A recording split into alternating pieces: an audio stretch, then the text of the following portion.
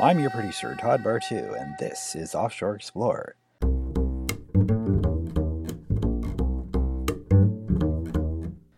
Offshore Explorer looks at the world from the mariner's point of view, port by port.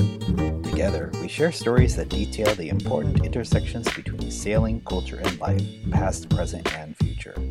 Coming up on today's episode, wise guys, dog overboard, attempted theft, corrupt officials, and more. But first, let me introduce our host, a lifelong sailor who has traveled the world, raced international 14s, and crossed the Atlantic countless times. A published author who has written for both stage and screen, Mr. Scott Dodson. Hey Todd, how are you doing? I'm doing great. So what do we have planned for today's episode? Well, today I'm talking a little bit about scoundrels. The boating world has got its number of characters for sure, and it's a little bit different than being on land because there's kind of a romance to the scallywag or the pirate, and I sort of address the situation that I found myself in when I was taking over command of a vessel for an owner that wasn't quite forthright with me, from a captain who was trying to rip off the owner and myself, and people in between that were getting hurt and trying to keep their life in order. So it's a story about real scoundrels and a real event, and how I sort of found myself, even though I thought I was experienced, I acted fairly naively, but yeah, we got through it. So it's an interesting story. Okay, great. Take it away, Scott.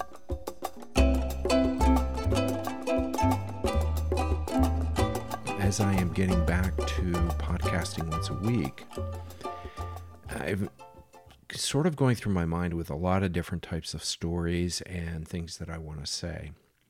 But Scoundrels seem to me to be somewhat of a thoughtful episode. Now, scattered through my memory are lots of stories about little adventures, weird happenings, strange, unrestrained relationships, innocent encounters with authorities that turn bizarre, money, always a problem, cash money, always a problem, but not a problem, politics that one is aware of, and politics that one is not aware of, fights, retribution, revenge, out-and-out thievery, working for complete idiots, personal relationships gone bad overnight. And in spite of all these insanities, there is no better community than the sailing community.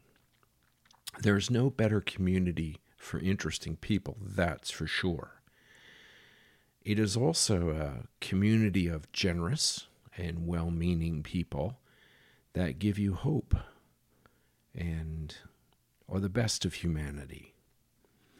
There is a large degree of insecure, dense, unaware, overbearing, experts on everything, never have understood the point, and continue to bristle at the notion they don't know as much as they think they do.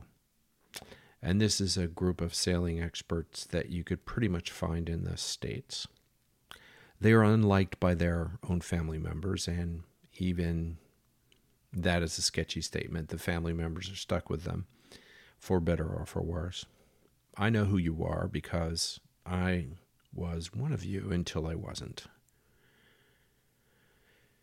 It took a situation in which I was surrounded by scoundrels, manipulating the situation for their own personal gain. I was, in my mind, a savvy individual with lots of experience, both proper and street experience. My arrogance or belief in my abilities was tested, and my outlook on how I saw my life adjusted to a state of humility and generosity. Scoundrels are viewed differently on sea than on land. We like our scallywags, their swashbuckling disregard for rules and personal hygiene. Scoundrels on the land are common thieves, hustlers, confidence men, people without a moral code, people who take advantage of weak and confused and sometimes clear-headed and greedy people. They can be dangerous and have absolutely no allure. On the sea, they seem blessed by a bygone era of pirates and privateers. They even fly their own flags, which I might interject right now that flying the skull and crossbones is essentially illegal by international law. Yeah, it's a novelty. It's fun flying a flag. It gives, hey, I'm a pirate and, let's have pirate days and go drinking and be crazy and blah, blah, blah, and blah, blah, blah. Well, essentially that pirate flag gives the authorities the right to burn and destroy you. It's the law. It's in common law on the ocean. The French authorities, in my experience, seem to take it more seriously than any other place. Because, everybody realizes it's just a novelty. But the French authorities will come and tell you to take that flag down because they have had some experience with pirates. Let me set the scene for you. Meet my principal scoundrels. Marty, the owner, an adult 2-year-old with nearly $1 billion, family-owned business that's incredibly successful, and his wife, Ritka, who is a manager of sorts. Their relationship is weird. He's very self-centered, and the world revolves around him. She is also very strong in that area, and there's just this thing that she bristles at his touch. You could see that, but they put on a show for their 2 kids, who are actually adults at this time. Both don't like their father. Both are like their father, and in the fact that they're very selfish and they only see the world from their perspective, and they have all the money in the world and they don't really care about people in one thing or the other. So that's the kind of people you end up working for. And it's okay. You get it. There's always different kinds of people. You're never going to have somebody that's like your favorite person. Sometimes they're interesting. I know that, I wrote the piece on my first captain's gig, and that was a very special experience. I'd ask you to go back and listen to that, because in that way, that ended up being an ideal situation. And after that, it was never ideal. So the other scoundrel in our story of scoundrels. Now, we're going to start this whole story. This is in Antibes, France, which I've talked about before, and we're going to just start there. Joey was a Boston Mafia guy who is basically in hiding in the south of France. Talks like a mob guy, former construction guy, pretty good carpenter, wants to write his life story, which I might add he did. The next one is the evil principal bad guy, John Smythe. He is a boat captain and a thief, a liar, and the principal bad guy of our story. And Laura, my girlfriend. She's a Spanish heritage, speaks brilliant Spanish, French educated, and a citizen of France. She's also a Tai Chi master, and probably still is, severely bipolar. More manic than depressive, but very manic. She was a former runner-up to Miss Spain in the Miss Universe contest. She's very pretty. And she's one of the most generous souls that one would ever meet, although completely crazy. Then there are the Russians, and I always refer to the Russians. At this time, there were a lot of Russians walking around with suitcases of money, wanting to buy boats, and not understanding the system of going to buy a boat. And they just show up the back of your boat and say, hey, I want to buy your boat. And you have to explain to them that the boat really isn't for sale, but it could be for sale for the right price. And you'd have to talk to the owner and get a broker, blah, blah, blah, blah, blah, blah, blah. They didn't want anything to do with that. They just had bags of money and they wanted to make a deal. But so I will always talk about the Russians in that way. Then the broker, Jean. French, world champion water skier. How that works, I don't know. How do you become a world champion water skier? But he was a boat broker, and he was the one that sort of put Marty and Ritika in touch with me, and me in touch with them, and he was sort of the center of this bizarre story I'm about to tell you. The other scoundrels are the revenue collectors. That would be the VAT tax, value-added tax, which they have in Europe. So if you buy a boat, you have to pay a tax. And it's anywhere between 21 and 15 or 17%. Depends. They change it constantly.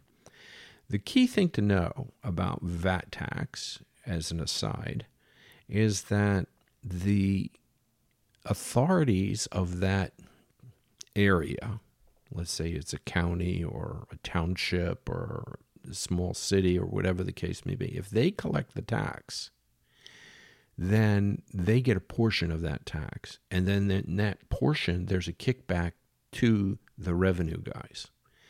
Now, that's not completely legal. Matter of fact, it's totally illegal, but that's basically how it works. So they see a big yacht. They want to see if you've paid your VAT tax, because if you haven't paid your VAT tax, they're going to make a big push to get the money from you and not let your boat leave their jurisdiction. And then there's me. Maybe I was the only American captain that was permanently based in Antibes at the time. And as many of you know from listening to these podcasts, that I wasn't particularly innocent. And I had had a lot of proper and not so proper experience with people sailing. I was a veteran of the Vietnam War. Was an overeducated writer. And at that time, I was really looking for my voice. What I didn't realize at the time was I was becoming one of those scoundrels. And Laura and I, my unstable beauty, she was basically like my ticket to jobs.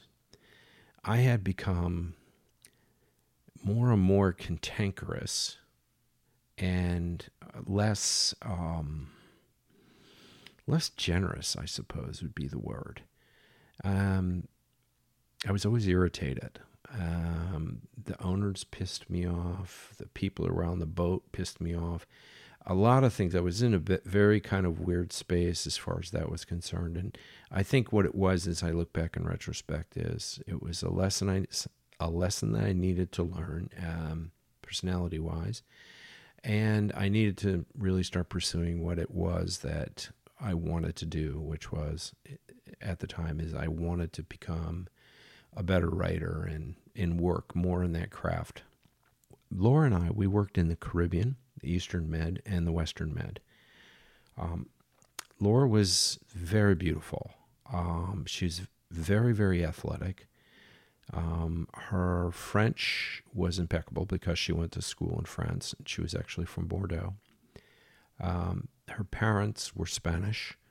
They had escaped Franco's Spain, had met in France. I have a story called The Mosaic, which is based on her father. And she was very outgoing and generous, and she would make people sort of stand back like, how can this really extravagantly beautiful woman be so super nice and kind and loving? And people, it would throw people off like that. But Laura was great for me because I was on the other side of the thing. I was, a bit of an asshole. Although I had all the technical experience you could possibly want, I had just run out of charm. But anyway, the broker, Sean, we had met, and for the life of me, I don't remember how we met.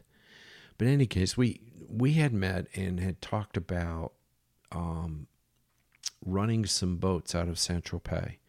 I was pretty excited about it. And then he sort of disappeared, and then he came and called me up and said, hey, what are you doing? Where are you? At the time, I was living in Antibes. Laura and I had just brought a boat that we were running, a Falcon 90 power boat. Lovely boat. Really lovely boat. We had brought it from... we did a season in Greece and brought it back to Antibes. And then the boat was going to be sold. And that's pretty much a lot of how one goes from one job to another job. The boat gets sold, and if the owner isn't buying another boat, the captain is, on the shore looking for a job. So we met in a restaurant, Marty and Kitka and Sean,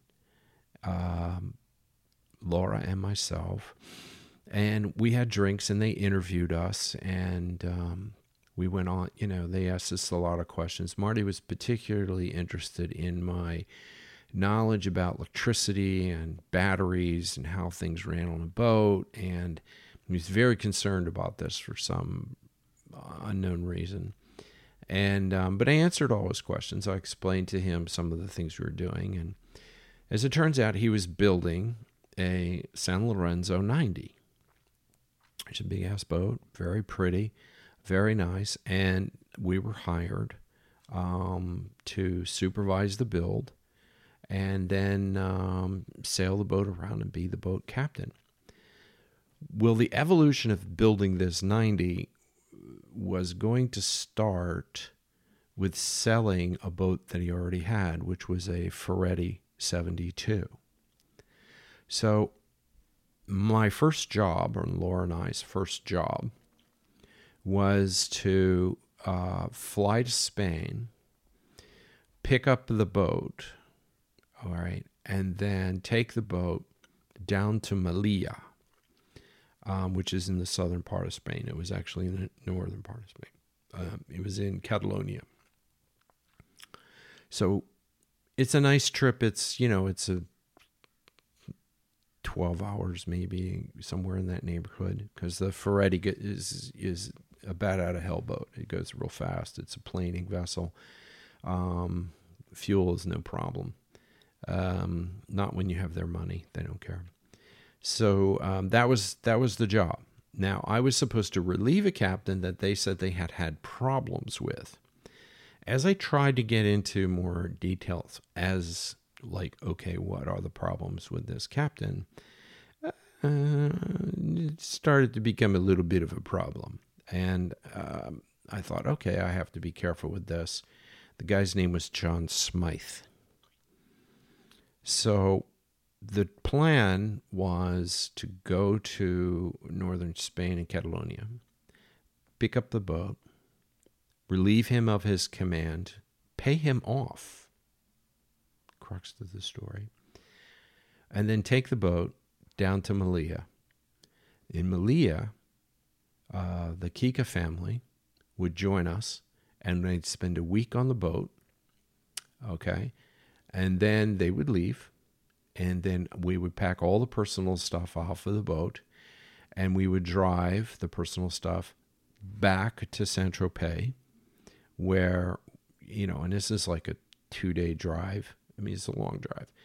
And where Jean, the broker, would store all the stuff. Then Laura and I would return to Antibes, where we had an apartment. And then I would go to San Lorenzo in Italy and begin building the boat or supervising the build of the boat. It was already underway.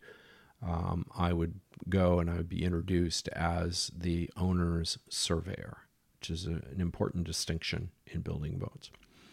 So that would be that was the entire plan. And I thought, this is a great plan. The pay was great. Laura was very happy. The power boats were very pretty. Fun to drive, fun to be on. And it was good work. Okay. It was good work. We're on the sea. It was fairly easy. And that was it. So we were pretty happy. Now, I'm going to introduce another character, Joey, who's an important character in this. And as I said before, he was sort of a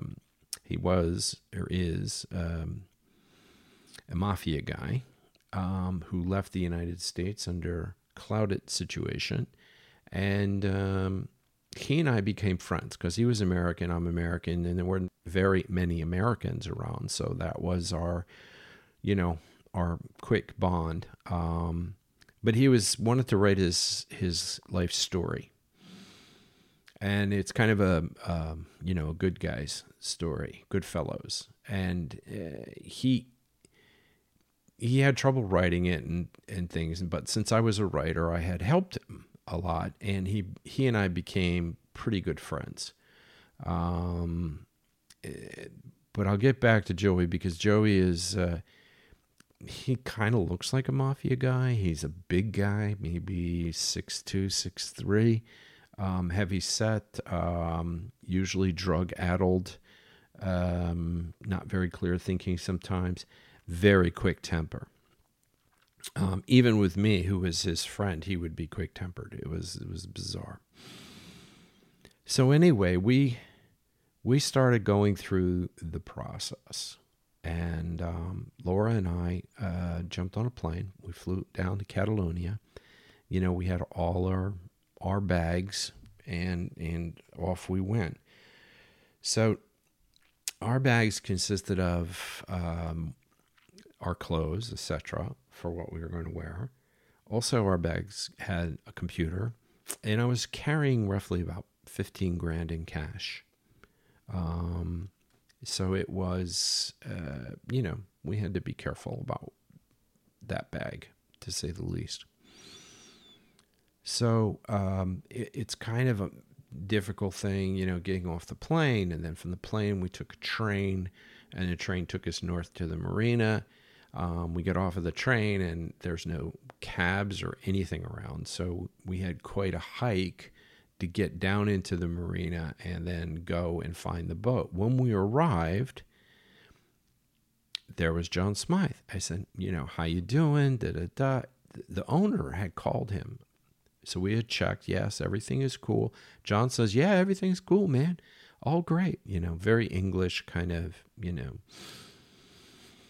under the garbage pail kind of guy. But I didn't want to be too judgmental at that particular point. I just wanted him to get off the boat and let Laura and I get on the boat. And then the next morning we would leave and go down to Melilla. It wasn't supposed to be a very hard thing. So he was very genuine. Hey, how you doing? This, that, another thing. I said, okay, here's some papers. We signed the papers. He signed a paper saying he was giving control of the boat to me, and that he was relieved of command, and that I had him sign a chit for the fact that I was giving him, I think at the time, something like $5,000, which is what he was owed for money that he had spent and for this, that, and other thing. And he signed it. He took the money. He said, thank you very much. He had his bag in his hand, literally waiting for us. And it turns out there was somebody else on the boat, and it was this girl, a Catalonian girl, that John Smythe was having a relationship with. And she goes, where's my money? And I'm like, I didn't even know you existed, and I don't have money for you. Now, she is speaking essentially, because her English is almost non-existent, she's speaking exclusively with Laura, whose Spanish is brilliant. And Catalonian and Spanish are relatively close, and they, so they're going back and forth.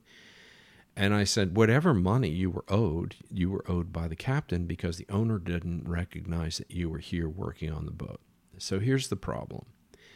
John Smythe hired this girl, who, by the way, was his girlfriend, all right, to clean the boat, to be on the boat, etc., etc., etc., and promised her a wage. He did this without knowledge of Marty. Or at least that's what Marty had said. Okay. Well, in fact, John said, no, that's not what it is. It's this. I said, well, look, dude, you're just going to have to pay that $5,000, pay her off. I think, it was like she was owed like $2,000. I said, just pay her off. That's your money. That is your hire. You pay her. That's your money. It comes out of the boat stuff, whatever it is. We don't care. Just pay her. Both of you get off the frickin' boat. End of story. So we move all our stuff onto the boat. There's some handshakes. She leaves the boat. I come back to the aft deck. John has left the boat. And then the next thing I know is John and this girl are back on the boat, and they're claiming they're not going to leave the boat because they weren't paid. So the girl is talking to me and talking to Laura, saying, yeah, you guys should pay us. And I'm telling them, I said, look, I paid John. John has to pay you. She's saying, John says you didn't pay him. So now we have a real problem because John is lying out of his ass. Okay? So there's this big kerfuffle, an argument going on, and John is sitting on the aft deck. He's not leaving. He said, I'm staying here until I'm paid, until she's paid, acting like he's some sort of noble asshole. So I go down and then we said, well, we're just going to have to call the dockmaster to get you guys off because I've got all the proper paperwork and stuff like that. Then the next thing is this man comes, and it turns out it's the girl's father. Well, the girl's father happens to be, quote unquote, a councilman in the local town. So he's got some big political pull. And I'm explaining, actually, Laura, there's this translation going on. Laura's explaining to him that, look, we're taking over the boat. Here are the papers, the documents we signed, that John has signed.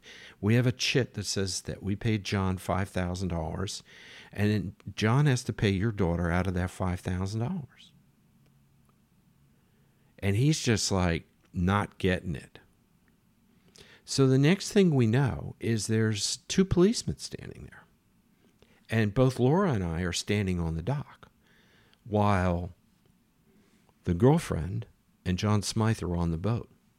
The next thing we know is the passerelle starts going up. It starts going up, right? To keep us from getting on the boat. John throws our bags onto the dock. Okay? Now, the bag with $15,000 in it and my computer is sitting in the salon. And I don't want him to throw that off because it could land in the water. It could do a lot of things. Well, this is the genius of Laura. We're standing there. I'm trying to explain to the policeman now in my horrible Spanish. And Laura is explaining to them, and she sees the passerelle going up. She takes off. This is insane. Because I did mention that she was also a Tai Chi master. She takes off and grabs the end of the passerelle and heaves herself up on the passerelle. The girl, okay, is at the end of the passerelle. She tries to block her, and Laura hits her with a Tai Chi move in the chest that knocks her back over a table. Then she hits the button to lower the passerelle. I'm trying to get these policemen to you see what's going on? We got to stop this and anything. I run up onto the boat because the passerelle's been lowered down. I run up on the boat, and Laura is fighting John Smythe.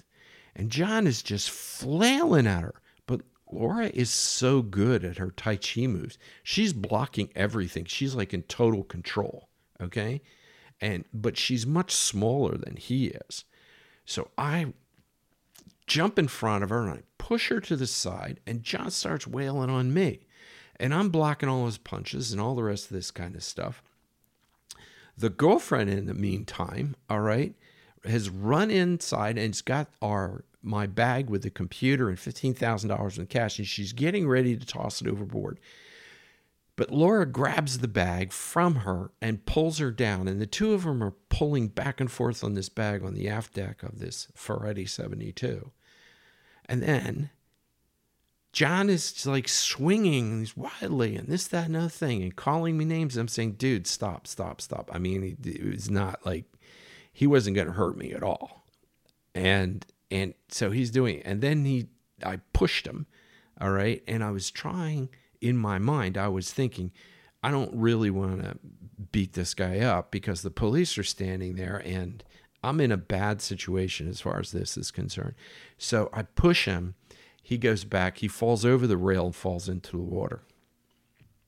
And that pretty much put an end to the fight. The police finally stepped on board after everything was done and essentially said that the harbor master is going to have to decide how this is going to end and that we, Laura and I, should leave the boat and to them and then leave. And then come back tomorrow and sit down with the harbor master and go through this whole thing.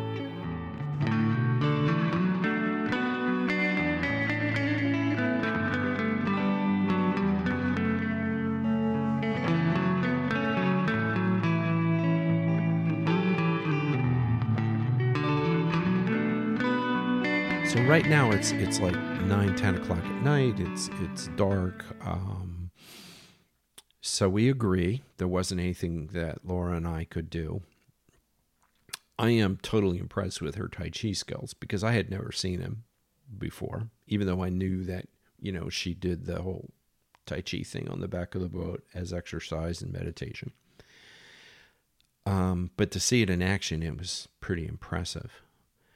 And so we grab our bags again. Okay, we have our computer, we have the money, and we try to get a hold of Marty. Well, Marty, I can't get a hold of Marty. He won't answer his phone. My cell phone is, I'm trying to get a hold of him, and he doesn't answer the phone, so I left him a message. So now we walk out of the marina, and it's a hike. I'm telling you, this is a hike. It's, it's like 300-400 yards dragging these heavy bags in all our money and stuff. So we asked some people because there's like no one around. We ran into a couple of joggers, and we asked, where is there a hotel? And they said, oh, it's up on this street over here on this side of the hill. So we had to walk all the way up this hill. It was quite a long walk to get to this hotel. It took us so long to get to the hotel that we stopped and asked this guy who was walking his dog where the hotel was because we were sort of lost. As it turns out, it's the father, the councilman. So we're standing there above the marina, looking down on the marina. His daughter is down on the boat with John Smythe. And he's up there walking his dog, and he says, yeah, look, I'm real sorry about this stuff, but my daughter needs to get paid. He speaks perfect English. He didn't speak English before. He was only speaking Spanish. And then I said, you realize that John Smythe is ripping your daughter off. Oh, no, they love each other. And I'm like, okay. All right, that's good. Thanks. Where's the hotel? I figured I'm done. And we're tired. We've been traveling all day. We've been in a fight. Okay, we're done. So we get to the hotel. Finally, We check in. We're both exhausted. We call Marty again. Marty answers the phone. We explain everything that happened to him. And then Marty goes like, oh, yeah, I forgot about her. But you know what? You have enough money to pay them both off. Anyway, there's something else. I said, okay. I said, what is it? And he says, there's a scooter. I want the scooter on the boat. John has got the scooter. He's been using it. But I want the scooter on the boat because I paid for it. I said, do we have any papers and stuff? He goes, oh, no, John paid for it. But he knows that's my scooter because I gave him the money to buy the scooter for the boat. That's the boat's scooter. Okay. I said, so I don't have proof that you own the scooter. The papers have John's name on the scooter, and you want John to give these up after he just tried ripping us off. Is that what I'm reading here? Well, it's not really like that. But yes, just get the scooter. End of story. And I'll call the dockmaster, and we'll get everything sorted out in the morning. I said, okay, great.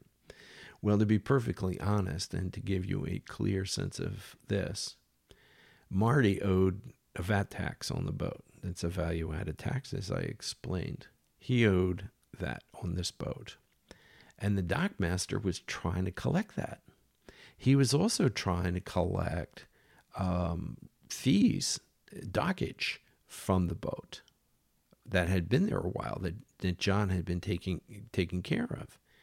So there was all these extra bills around. So Marty had to come up with the money, which he had, but he's just rich people being silly. All right. I'm not going to pay that money. That's not right. Just pay the damn money and move on. It's nothing. It's nothing. Okay. It's pocket change. So he ends up paying everything off. We stay in a hotel for actually 3 days.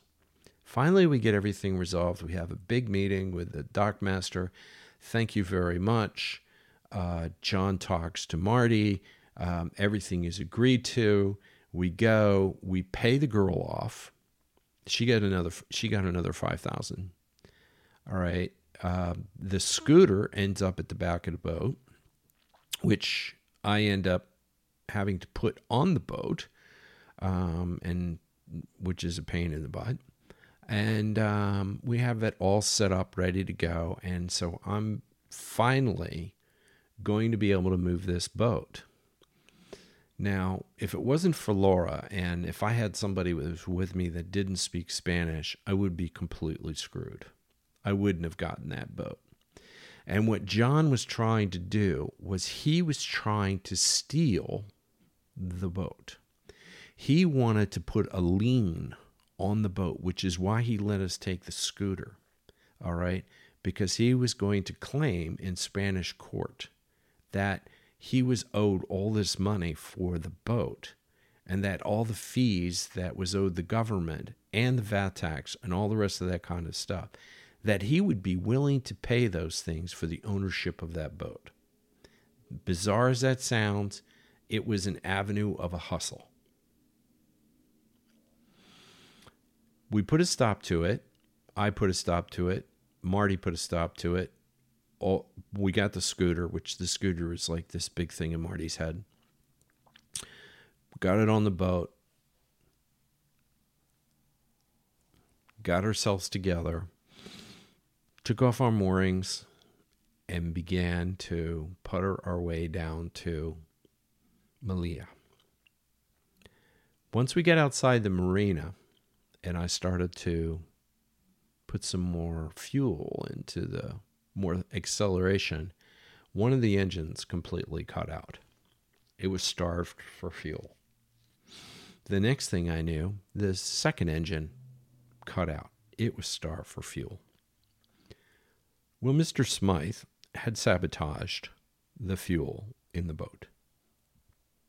And what he had done is, for these big Caterpillar engines, because this is a very powerful boat. It'll do 28 knots on a good sea, is that there is a day tank, which sits in the middle of the boat, and then there's two fuel tanks that feed the day tank, and the day tank feeds the engines. Between those are fuel filters. And in this case, there's two sets of, independent fuel filters. So the fuel is filtered twice through two different sets of filters, the Raycar filters, which we're all familiar with. And what he had done is and this is so clever, and it took me hours of literally floating in the Mediterranean off the coast of Spain to figure out that he had taken a BB and he had put it in the feed side of the fuel line going into the filter. Now, I could take the filter apart, look at it, and go, hey, this is cool. Everything's good. But of course, you shut the fuel off before you open up the fuel filter to check to see if it's got, all the flow going in the right direction, et cetera, et cetera. But you never would see the connection that goes to the fuel filter that feeds it, the in for the fuel filter. And in that line, which isn't very long, that line was about maybe a foot and a half, he had put a BB that allowed just enough fuel to get by so that the engine would run. Of course, the engine's being fed essentially by the day tank, which is a 100-gallon day tank, all right? And so once you use that 100 gallons with both engines, it couldn't fill back up. So, and it would only be a little bit, and it would just suck all it. It would start sucking air and diesel engine and air, and that's a whole different topic. And so I just was down there taking things apart. I was checking one piece to the next piece to the next piece to the next piece and making sure everything was clear and this, that, and other thing. And we're flopping around because there was, this, that, the ocean was just flipping us around and all the rest of this kind of stuff. And then I opened up the fuel thing. I've got fuel everywhere, and out pops this little BB. And of course, you can imagine what I said. Put the whole thing back together, said thank you very much, went to the second engine, the starboard engine, same thing. Boom, done. Took off. On our way to Melilla. Covered in diesel fuel. Pissed off. So that was the sabotage by John Smythe. So we finally have this beautiful night sail. It's a nice, beautiful all-night sail down the coast. We're just flying along. But I'm getting very tired. It's been the day. It was just exhausting. So there was a little cove, a little place that I actually had been in before. And I thought, you know what? Let's just go in there and anchor, get a couple hours of sleep, and then we'll go into Melilla. And there was no rush. We had the time to get down there, and we were cool with everything. We had plenty of food, fuel, everything. So we go in, we anchor the boat in this little tiny town, which is just north of Melilla. I kind of misjudged the distance because Melilla wasn't that far away, and I probably could have gone into Melilla that night, but I was really dragging ass, and I thought, better be safe than sorry after all this stuff. So we anchored. The next morning at about 8 o'clock, there was a boat knocking on the side of the door, and it's the Spanish authorities from this little tiny town that's there asking if we have our VAT tax paid. So they're trying to hustle us for this VAT tax. We say, no, the boat is being sold. We're just transferring it down to Melilla. The broker in Melilla has it. We have to do all this phone calling, and they don't have a phone, and we have a phone, and they're using and it's just, so it's like 2 hours of negotiating that they want VAT tax. They want, this is a $5 million boat, and they want 18% cash on the barrel right now, or this boat's going to stay right where it is. And we are, of course, arguing about this, and no, this is not, we don't have to do this, we don't have to do that, we can do this, and this is what we have, and here's our exemption. And because we did have an exemption for the VAT tax, but they didn't. It was like the piece of paper they didn't want to see, or, that you paid it. They didn't want to see that either. They wanted to see nothing so that they could charge you, and then they would keep the boat. Right? So it's like blackmail. Pay it or you can't have your boat. So this went on for a couple hours, and finally, just completely exhausted, having only a couple hours of sleep, having gone through all this nonsense with John Smythe in the engine room and all the rest of that kind of stuff.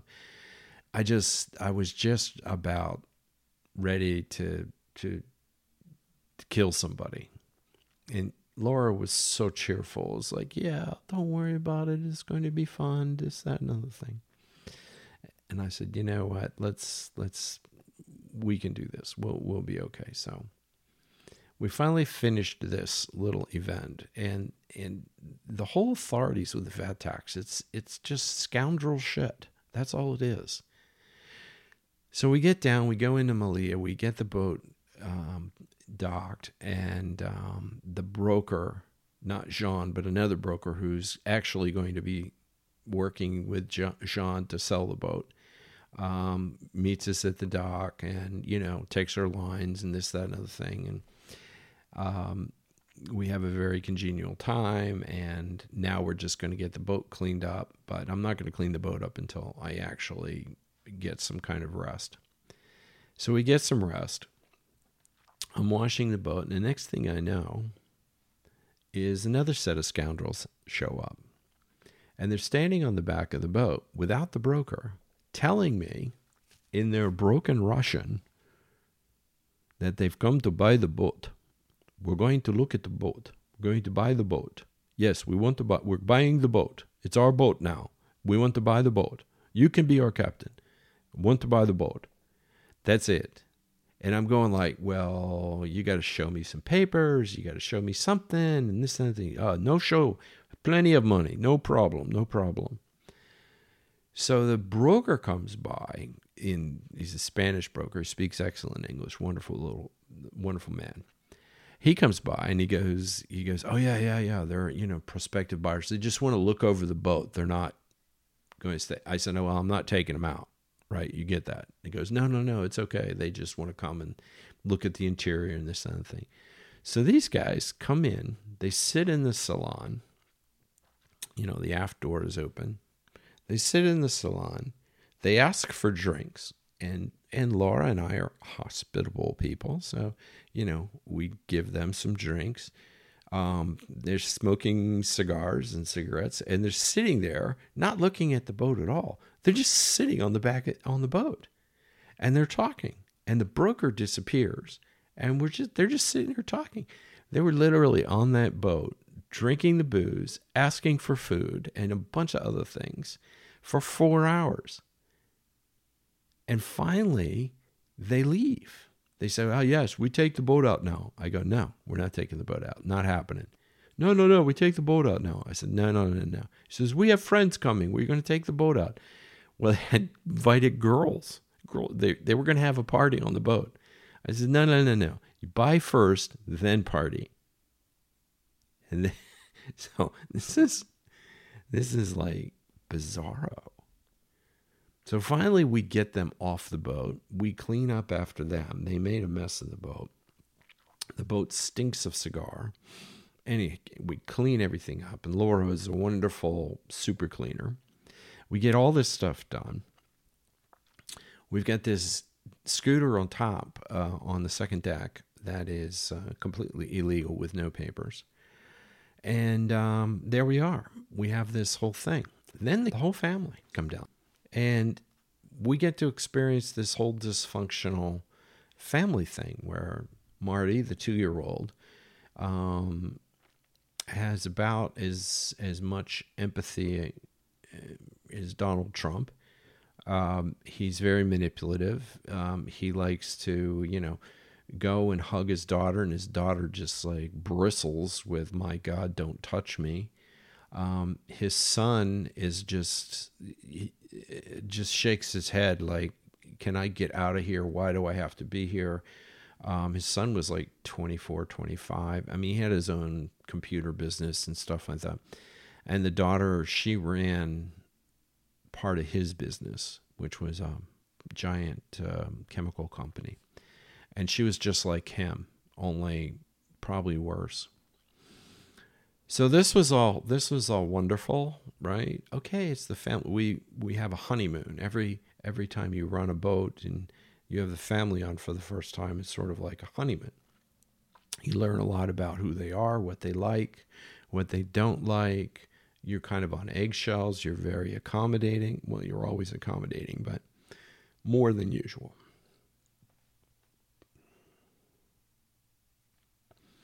So they came on.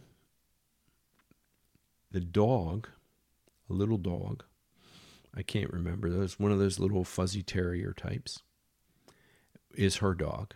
And the first thing he does is take a head dive into the ocean. I reach down and pick up the dog by the nape of the neck and bring him up and hand him to her, the daughter. She screams at me like I raped her or cut her or something. This poor dog. I said, how am I supposed to get this dog out of the water? This is the fastest way. Otherwise, because the dog couldn't swim. The dog was going to drown in like another 30 seconds. There was no doubt about that. And she's screaming at me because I manhandled the dog and this, that, and the other thing. And then I get dirty looks from everybody like, okay, I see the dog is a touchy subject in this family. So she takes the dog downstairs and puts the dog and washes the dog, not on the deck for all the salt water, but washes the dog and grooms the dog in the shower downstairs. And of course, the hair from the dog clogs the shower, which creates another problem for me because now I have to go and unclog the shower. And the pump that was in there, I had to unclog that and put it all back together. That's only another hour or so of work that I hadn't intended on doing, at the same time being, screamed at by this 20-something Finnish girl. I was not particularly happy. But this is where Laura came in because she was very, very cheerful and very nice, and she sort of assuaged everybody's views, and off we went. So they decide that Marty and his wife decide that we want to take the boat out and go down to Gibraltar. Gibraltar's not that far, about 45 minutes by boat, and just go down and go in the harbor and maybe grab some lunch or something like that. Well, the weather's horrible. The sea is up. It's very choppy. It's very cold, but we go anyway. And at that point, I probably should have realized that when Marty and Kitka come, that they want to go. They don't care about weather. They're from Finland and they have bad weather all the time. And if they had to wait for good weather, they'd never get to go out on their boats. So they were going to go. That was the thing. So here we go. We go out. We go down to Gibraltar. We get the shit kicked out of us. Come back after having a lunch down in Gibraltar and going through the whole check-in process, this, that, and other thing. And we bought some fuel down there, which is another little thing that you have to do. And as it turns out that, Kitka, she's the one that handles all the money. He does all the business and she handles all the cash. So we finally got this dysfunctional family off the boat after a week. We got to learn a lot about who they were, about Finnish ways. We had reindeer and a bunch of other delicacies from Finland. And we had a lot of fun, and they gave me a Laplander hat to wear with reindeer horns on it and stuff. And it was as bizarre as it sounds. But it was a very warm hat, I might add that. But since I was going to be in the Mediterranean for the next year or so, I figured, I could stay warm with them. So we go back up to Malia. We drop them off. We shake hands. Ha, bum, bum. Here's all the stuff.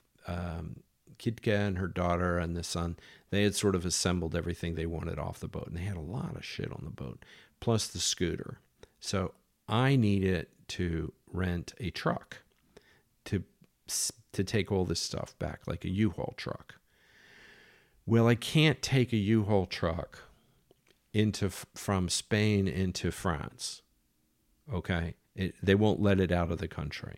So I had to call a friend of mine to rent a truck in Antibes and drive it down to Spain, where we were in southern Spain.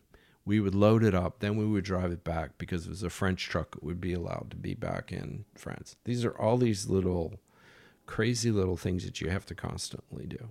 So anyway, my buddy Tim, he does that, and I'm paying him wages, like a mate wages for doing this, and he's more than happy to do it because he wasn't doing anything anyway, and it was good money for him, and it was a long drive, but it was good. So he came, rested for a day on the boat. We took it easy. We went out to dinner a couple times. We had a good time because we were in no rush to get back. So off we go. And we drive all the way back. We get to the border between Spain and France, and I was in the back of the truck, asleep, laying in a bunch of plastic bags, sound asleep, because I had driven for about 8-10 hours at that point. I was tired. And the next thing I know is the doors to the truck swing open. I was dead asleep. And they were looking at us, and they're talking to us, and it's the police, and what are we smuggling, and da-da-da-da-da-da. And thank God, again, for Laura, who charmed the policeman, explained who she was, explained what we were doing. They asked about the papers, because in the truck, we had that scooter. And she said, oh, well, the papers are on the boat, we're doing this and doing that. And as it turns out, she's so charming that the policeman just sort of like, okay, whatever you say is fine with us. Close up the thing. Freaked me out because I'm standing in the middle of the road, like half asleep, and I'm being accused of being a smuggler when we just have dirty clothes and some dishes and some knickknacks and this scooter without papers. So we finally got into France, and we make it all the way to Saint-Tropez. We offload everything, including the scooter, and Jean takes the scooter to take in his place. We jump in the truck again and go down to Antibes, drop the truck off, pay for the truck, and then we just fall apart. Okay, we had done this. So for the next 3 months, I was driving back and forth between Antibes and Italy to the San Lorenzo boatyard and building San Lorenzos for Marty. He was building a new 90-foot San Lorenzo, which is very, very exciting. And that was sort of the beginning of another type of adventure with them, which became even more bizarre. Now, I will mention that my friend Joey, I tell Joey this story about how this captain tried to hustle us on this boat and all the rest of this kind of stuff, and how we got into a fight, and I shoved him over and this, that, and another thing. And Joey goes, in typical mafia thing, he says, you want me to take care of it?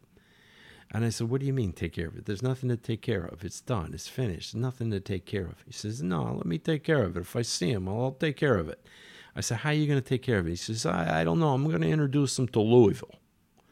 And he goes, oh, Louisville Bat, right?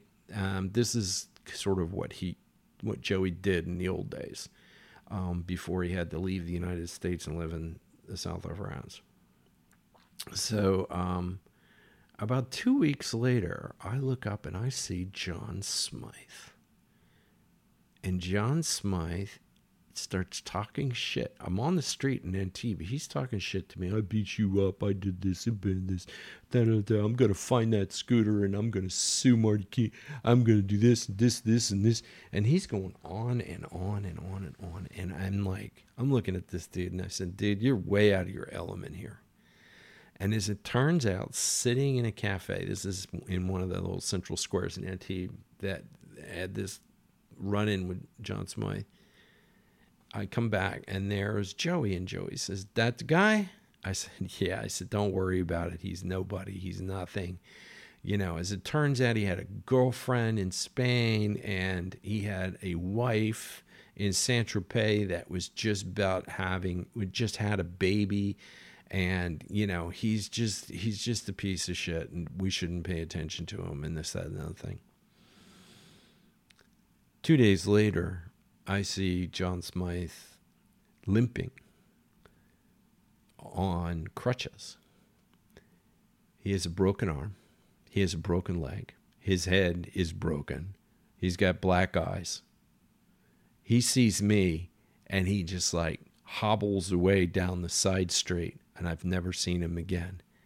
And I go to Joey. I said, Joey, did the Louisville get out? And he goes, no, I needed some exercise.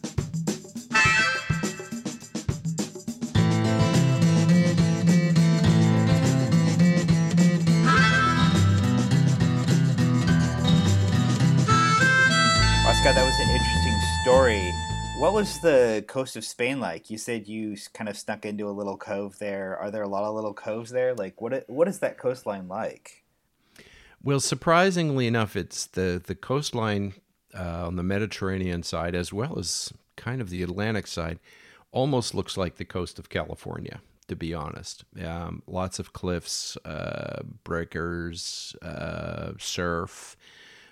When you get down a little bit to the south, there are more, near Valencia, there's a big national park down there, and swamps and different kind of things from the river that comes down there, whose name I don't remember at the moment. But the coast is a place where a lot of people go to retire. And it has a very, very different feel. And from the north to the south, there's a lot of Englishmen that go there, a lot of Germans. And that whole coast is a big community retirement place, all the way down to probably just below Marbella. And so that's one of the cool places, and ironically, a lot of the people from Andorra, which is a little tiny principality between France and Spain, is where a lot of people who are wanted by the government or governments go and hide and live because they don't have an extradition law there.